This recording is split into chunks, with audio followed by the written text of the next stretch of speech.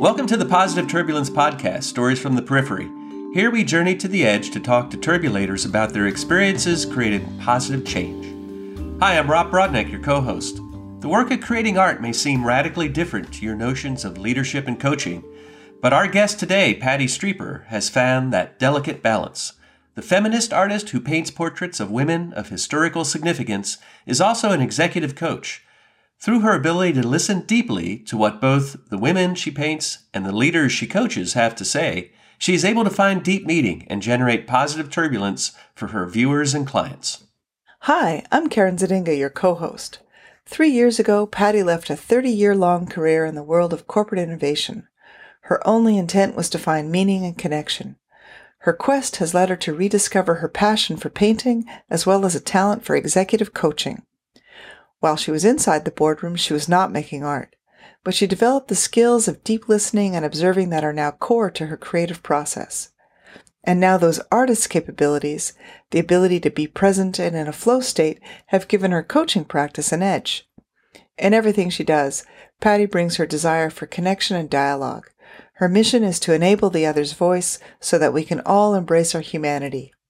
Stay tuned. We jump into our conversation with Patty, looking at her journey towards meaning and beauty and the idea of allowing herself that change. But first, a few words from our sponsors.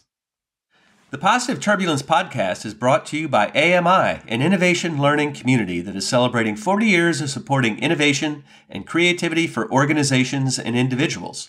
Learn more at aminnovation.org. Also, we'd like to thank Mack Avenue Music Group as a contributing sponsor. To hear our theme song, Late Night Sunrise, and other great music, visit mackavenue.com. There's so much meaning there and so much beauty there. And I think that maybe that's a nice place to begin with you, Patty, and your search for meaning and beauty. In the work that you're doing as an artist, in the work that you're doing as a consultant, I feel like there's a shift going on for you towards meaning and towards beauty. Very much so. You know, when you've invested a good portion of your life in a career and then you make that change, however that change comes about, it takes you through.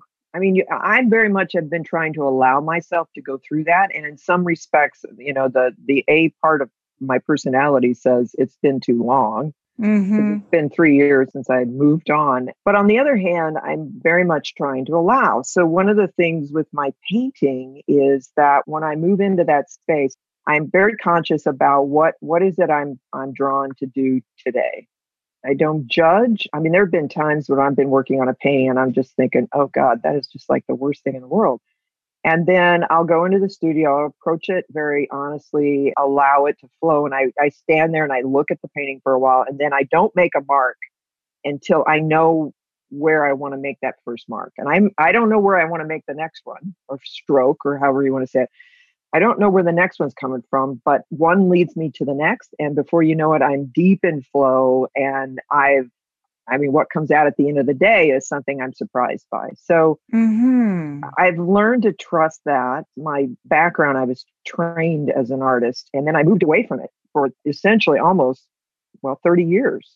Mm-hmm. And I use things I learned from that, whether consciously or not. But now I'm reclaiming it. And I think part of that is just that opening to what could be. And it's not a thinking process. It's just a tuning in and an awareness and waiting for something to come through that says to me, this is where I need to address. You know, this is the next thing I need to work on in that painting. And before I know it, like yesterday, I had parts of this painting. A woman, her name is Augusta Savage, and she is an African-American sculptor from the early 20th century, and her work, most of it has been destroyed, but not out of maliciousness that I know of, that she couldn't afford to cast in bronze, but her pieces are magnificent. And so I'm doing a painting of her next to one of her large sculptures, and there was a part of this painting and I'm thinking, oh God, I've got 3 figures going on. I've got one that's real, Augusta, and then 2 that are these clay figures, and I'm wanting to make sure that they look right and that, that it still has the interpretation and the way I want it to come across.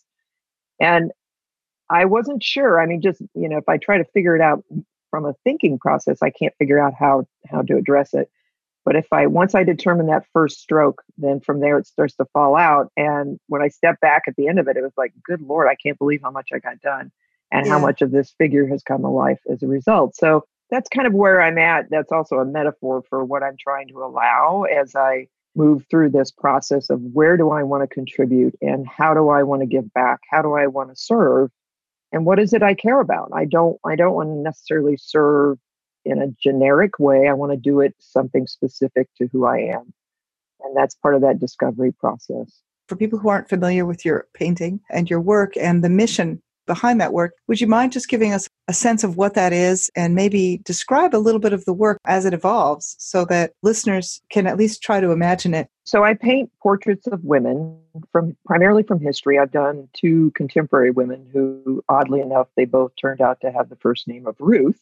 The focus is around the fact that I feel as though we've lost half of our human history. Because as women, we look back in history books, and if there's anything around the contributions of women, it's sparse and it's not given the full contextual merit that it deserves. I just go through a process of finding women that have done significant things, and I not only do white women, but women of color, and probably I'm sure I've done more women of color, because I think their challenges are far greater than white women are. But we all share certain things. And so I'm trying to tell their stories.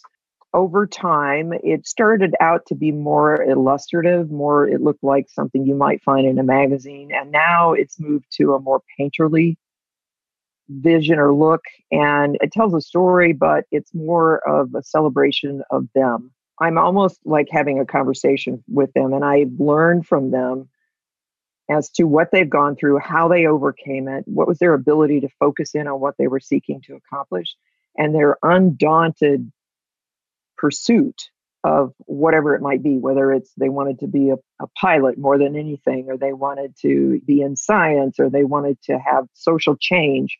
Interestingly enough, and I think this is coming out of my own interest, I paint a lot of women who are social activists throughout time, including the suffragists and what they went through. And as a young girl, I didn't understand that story because it wasn't fully documented in a way that was compelling as to what was actually happening. But these women were brutally beat and imprisoned or spat upon, and every kind of social pressure you can imagine were put on these women just to get the right to vote. But I celebrate as many as I could possibly paint, and the world is quite large of women that are contributed. So I just keep diligently working and finding as many different fields and as many different background perspectives as I can, so that I'm in some way honoring them and in some way helping to share their story. But what I hope to gain from that is to open people to the fact that someone that looks very different from them have endured things that may be similar to what they've faced, but also they've been able to contribute significantly. And that's something that we should honor and then right the scales of history, if you will, so that they have a rightful place and we can learn from that. I don't know if that answered your question about helping people understand what these images are, but they are portraits. They are in oil. They're fairly large, typically 36 by 36. I do have some variation of sizes. I've developed over time sort of a pixelization kind of a process that tells something about where they're focused. And I'll give you an example. I painted Ruth Bader Ginsburg, and I actually painted her in a 40 by 60 inches. I think it's bigger than life size. That's cool.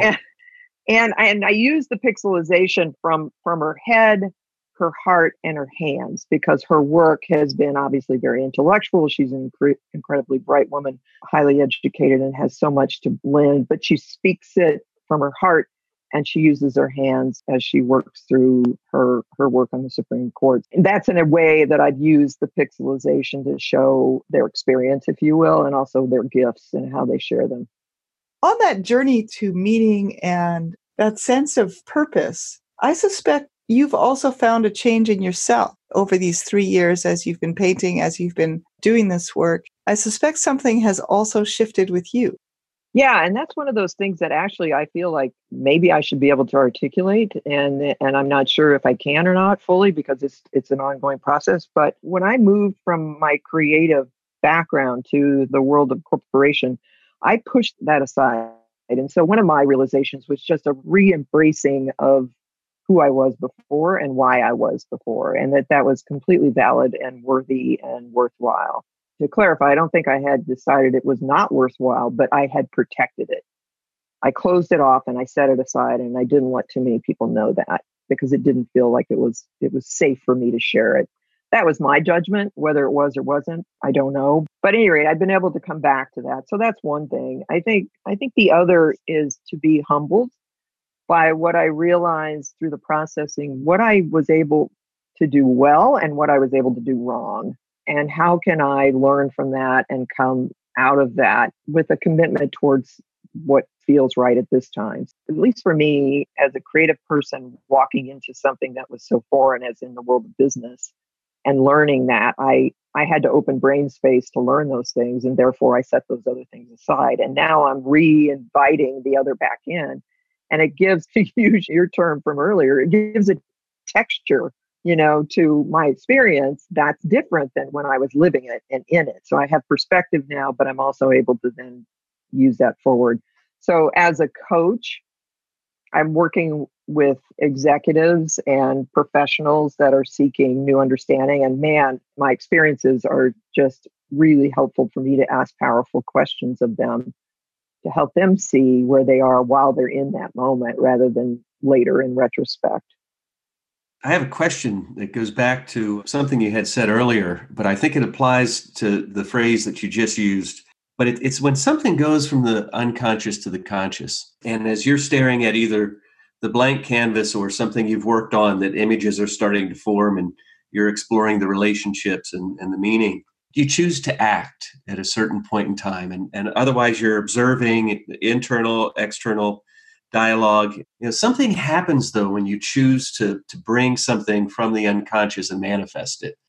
Talk about that moment for us a little bit. Do you recognize something rationally in your processing, or is it a feeling that comes forward, or you're just watching your hand move forward to the canvas? What's that like? For me, I would call it a clarity of what's that first step. It's not that I figured out everything that I'm going to do that day or that I've planned it out or anything. God forbid, that does not work. If I try to force it, it takes me down the wrong path. And that's when I end up with something that I think is ugly. I'll study the painting and I'll look at what for me needs to change of what I've gotten so far. So what for me needs to change. For a moment, I'll go to when I first start with a blank canvas and I've decided a woman that I'm going to paint, and I'm working from a set of images of her, because in most cases, these people are no longer alive.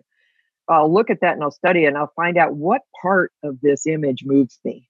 And I'll start there. So a lot of times, if it's a full-on portrait, I'll start with the eyes because that enables me to have that conversation. That's a natural entry point for me. This particular one that I'm working on right now, because her sculpture was so much a part of who she was, and she's not actually facing me directly in the portrait, she's looking at her piece. I started with the sculpture. That's where the initial mark is placed and how that comes about. And then on each time I go back to the studio, it's one of studying what have I done so far and what's speaking to me that needs to be adjusted because it's not quite there yet. Yeah. I always take pictures after each session of painting, and I try to paint 2 times a week for about 6 hours each time. And I take a picture at the end of it, and I study the picture in between. And like already now, yesterday was when I painted, and now I'm like, okay, I know exactly what I've got to do. And some of that's just mechanical, like this doesn't look right. And some of it's more, there's something else I want to do here. And so it's a feeling more than anything. I got the sense from the way you described what happens after that first inspiration hits and you move to action. It's really characteristic of the flow state. Time kind of disappears, high performance is being created, and then you come back and you go, wow, look what just happened, almost as if you're in some kind of otherworldly mode. Does that sound about right?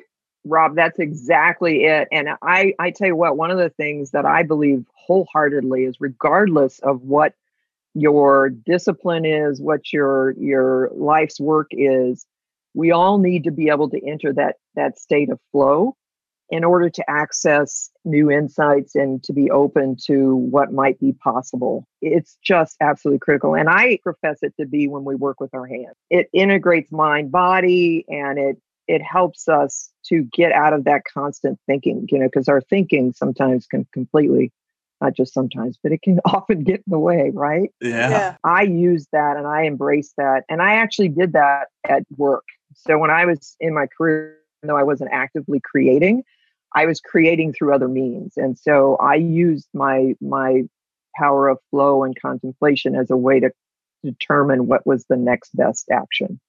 So it takes me a while sometimes, but I'm coming back to that comment that inspired me. You were talking about your coaching. Now, as a coach, do you bring that mechanism or that the transition from the unconscious to the conscious into your coaching? And I don't know whether it's around leadership or creativity coaching, but help us understand that. Yeah, it's tended to be more leadership, interestingly enough, and I'm fine with that. I love that as well. It's very much there, and what I call it is is being present. I'm listening intently. I don't try to figure out what I'm going to say to this person or how I'm going to raise a question or any of that, because if I do that, I mess the whole thing up. Yeah. But if I'm just listening to them and I'm listening to emotional changes in their voice, like a lot of times you're on the phone. And you don't have the face to face. And so if I'm face to face, I'm watching the face and the whole story. If I'm on the phone, you can hear subtle changes in energy. You can hear when they suddenly come up with something, when an insight comes through. It's so rewarding in that sense. And it's also very exciting. And from that, I'm able to, something will pop into mind and say, wait a minute, I'm hearing blah, blah, blah. And this seems to be, maybe this is a pattern. Have you thought about that? And it takes you to another level. And I think they respond to that very well because they know you're listening. Mm-hmm. Yeah. I love that. I absolutely love that sense of, and I can relate to that sense of when you're very present and when you're listening very well, that attentive listening state, you can get carried away with the individual you're talking to and get out of your own listening, get into whatever they're into. Yes. And forget to listen again. Yeah. And do you have ways to get back into that listening place? I think it's being conscious of it, right? Yeah. And knowing that happens. And it does happen. And there's times when I get caught up in their story and not so much about what's going to be most helpful to them at this point, right? Because you've got to remain a certain amount of detached. You can't identify with where their head's at because they may be going down a chasm, and there may be something similar. It's like a trigger for me that maybe I've experienced what they're talking about, and I could go down there with them. That doesn't help them at all. Over time and experience, you just kind of catch yourself doing it, and you redirect. It's almost like meditation when our minds start to wander, right? You go back to your breathing, and so it's the same mechanism. That's totally happens, and it's just knowing ahead of time what are those trigger areas for you. And what am I going to do when that happens to me? When I find myself caught in that, okay, what's going to be my approach? And sometimes I just I take a deep breath and I'll just say, can we pause for just a moment? And, I'll ask a different question, and it brings them out of what they're in, and it allows me to step out of the hole with them. Yeah. It's a double-edged sword, though, in one sense, because when you're in that empathic state, that's important. You've got to get there to really identify with either your creative process or the person you're coaching or whatever it is. You have to reserve a little part of yourself that's being self-observant. Otherwise, if that shuts off, you're lost in empathy. You're absolutely right. Yeah. Direct it in some kind of way. You need to reserve a little bit of self-consciousness there. And it did remind me of meditation, as you said it. Yeah, no, you said it very well. That's exactly what it is. But it's not about perfection. You just kind of acknowledge, okay, I went down that hole with them, and pull yourself out in the moment. Yeah. Yeah. Rob, I've said it before, but I'll say it again. I love AMI meetings. They are so like any other conference or professional group that I go to. AMI meetings are an end-to-end curated experience. They are a thoughtful, connected, influential community. An AMI meeting is peer learning in a super creative environment. I encourage all you innovators, designers, product managers, and strategists to learn more at aminnovation.org. Patty, we talked about your artwork. We've alluded to the coaching work that you do, but what is this coaching you're doing, and how are you helping executives do better work? What I am seeking to do is, first of all, connect with someone and be their advocate and help them around moving in the direction they wish to move in. Now, obviously, if they want to move in a direction that I don't have any real feeling about, or it's not my area of, or I just can't support it, whatever it might be, then I'm not the right coach for them. So you kind of make those decisions. But assuming they're working in a direction of greater growth and impact and having a positive impact on the people they're working with and that sort of thing, there's a huge connection point there. I'm seeking to help them see from time to time the bigger picture, to see what might be another person's perspective. If there's some challenge or conflict at play, what's going on in the business that might be different or that could be different. I'm there as their partner. I'm beside you, and sometimes I'm behind you, pushing you, but with permission. It's very much a dance. It is an art, and I love that about it. And it's a connection that's pretty deep because people trust you with stories and feelings and vulnerabilities that they don't share elsewhere. And so I respect that. Something about that that's sacred, and I want to respect that. Can you just give us a quick, for instance, not sharing any stories, obviously, but a quick, for instance, of the kind of person that you would coach? Who are these people that you're coaching? And what kind of companies are they working in? And I've got a mixture of startups and larger corporations. Personally, I love that kind of dynamic because I was working in a larger corporation, but then building small businesses inside of that and essentially startups. That's a good mental exercise for me. Sometimes it's hard to shift from one to the other. And it has tended to be women. That's not a prerequisite for me at all, but I think that tends to gravitate towards me. People may be working to achieve the next level of leadership. They may be seeking to solve an issue that's right in front of them with the business in particular. They're trying to get approval for something, or they're leading the charge on a new initiative, or they're trying to get funding, the next wave of funding on the startup side, whatever it might be.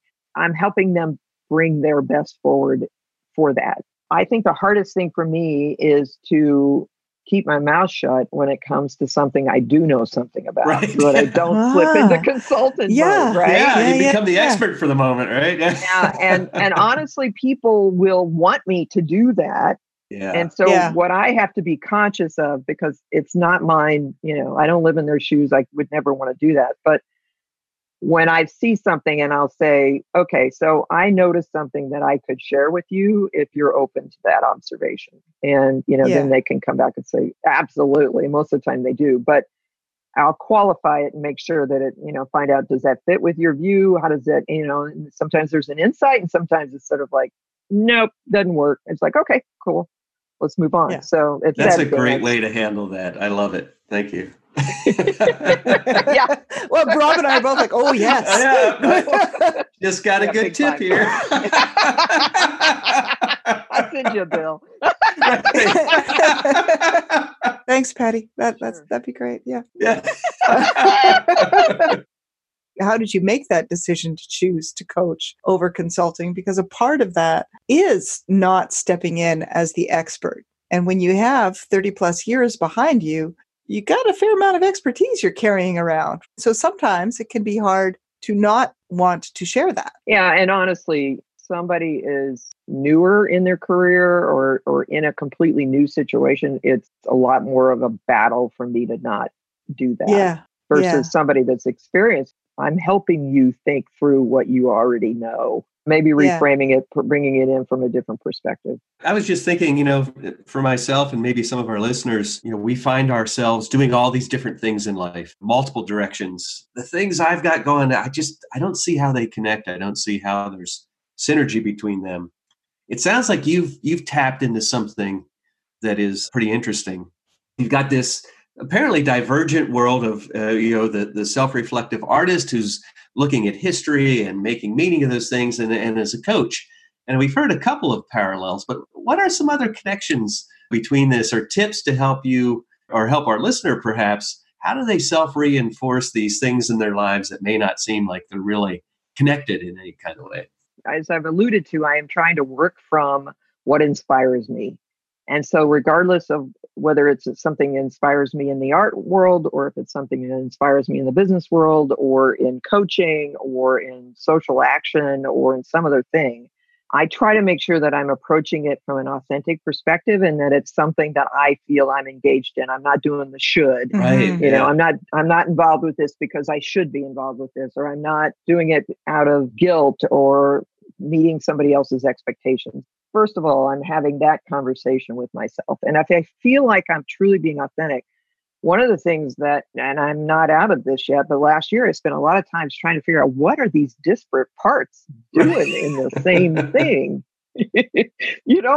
And I think what I'm landing on is connection. By painting these women, I'm hoping that people who view it would gain a greater connection either to their own history, to their gender's history, to the role of women and how it's benefited all of us, but they're getting a connection to that, and they're filling in some blanks that haven't been populated till now. Mm-hmm. So that's a connection with information. It's a connection with people. It's an understanding of this is what this particular set of people have been through and what that reality was like, perhaps. And what might I learn from that? And how might I connect with somebody that's more like that than they are like me?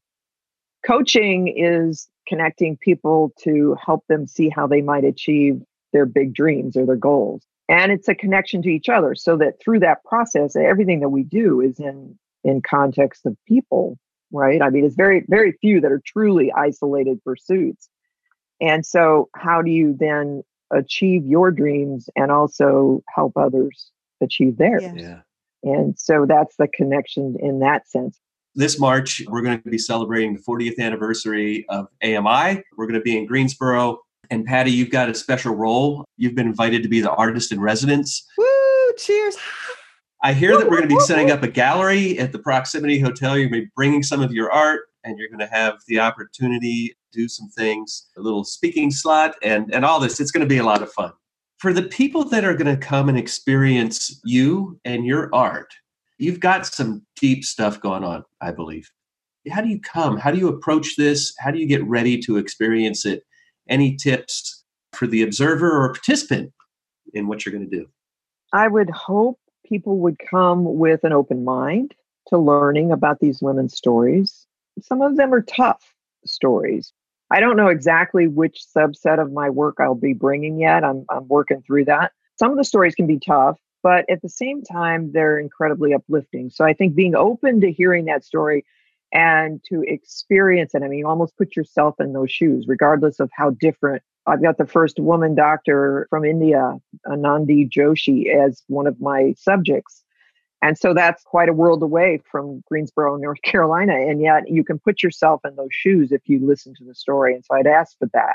I'd ask for that. Bring your empathy, bring your curiosity, your interest in learning, and then bring your willingness to dialogue, to talk. What did you see? What did you learn? What would you suggest that I do differently?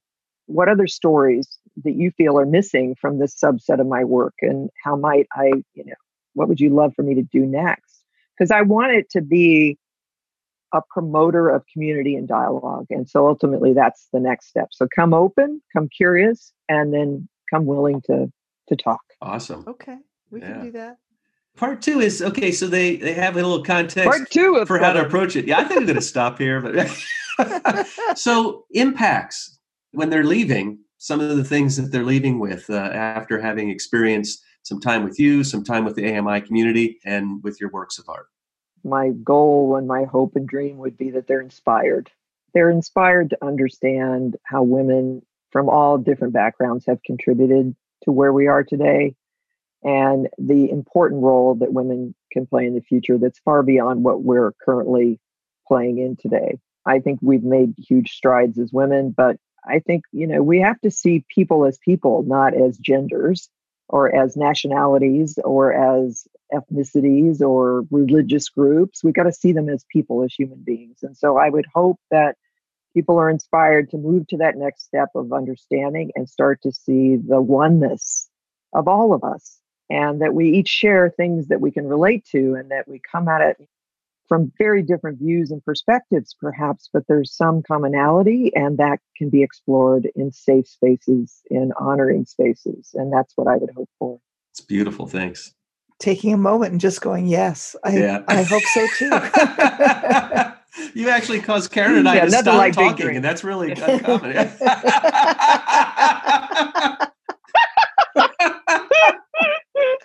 It's true. It's very true.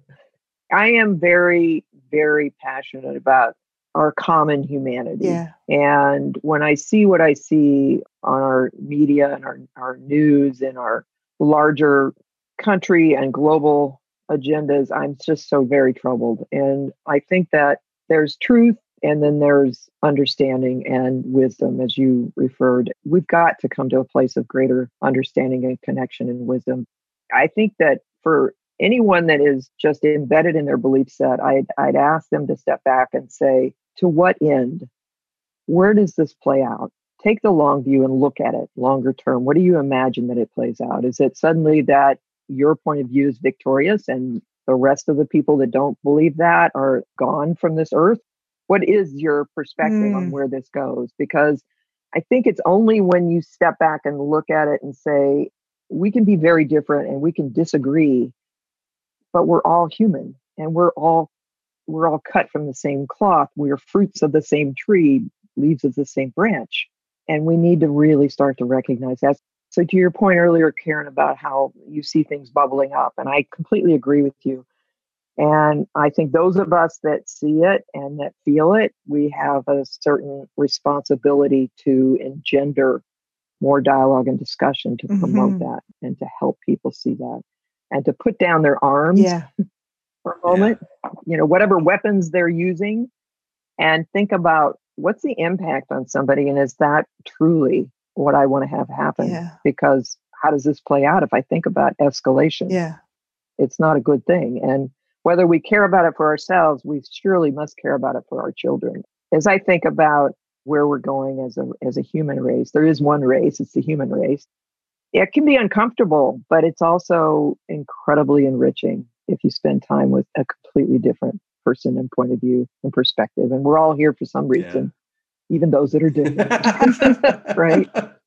So that notion of the other is, be mindful of when you're actually putting somebody in that perspective of they're other than me, what's the impact of that? Because they feel that at some visceral level. And if you're doing that, then, or if you're having it done to you, figure out how to have a conversation that opens that enlightenment and that insight. It's important. It's beautiful. Before we forget to say thank you, Patty. Yay! It has been a wonderful conversation. What a great time. Yeah. It was. Thank you guys for making this so fun. Before we thank our episode and contributing sponsors, I want to encourage you, our lovely listeners, to stay tuned for this episode's Positive Turbulence Moment, coming up in about 20 seconds. First off, a big thank you to AMI, who have nurtured us in developing this podcast, is the source of so many of our guests, and of course the founder, Stan Griskevich, is also the author of the original book, and dare I say, the Ruth Bader Ginsburg of Positive Turbulence. AMI is a pioneering nonprofit organization comprised of committed individuals who foster and leverage creativity and innovation in organizations and society. AMI identifies leading-edge innovation, shares experiences, sponsors research, and recognizes innovation and creative processes. Find out more at aminnovation.org. And thank you to Mack Avenue Music Group, our contributing sponsor, for providing our podcast soundtrack, Late Night Sunrise. And here's our Positive Turbulence Moment, where we speculate on what might happen when Ruth Bader Ginsburg and Ruth Wilson Gilmore, the two women Patty has painted who are contemporary, see their portraits.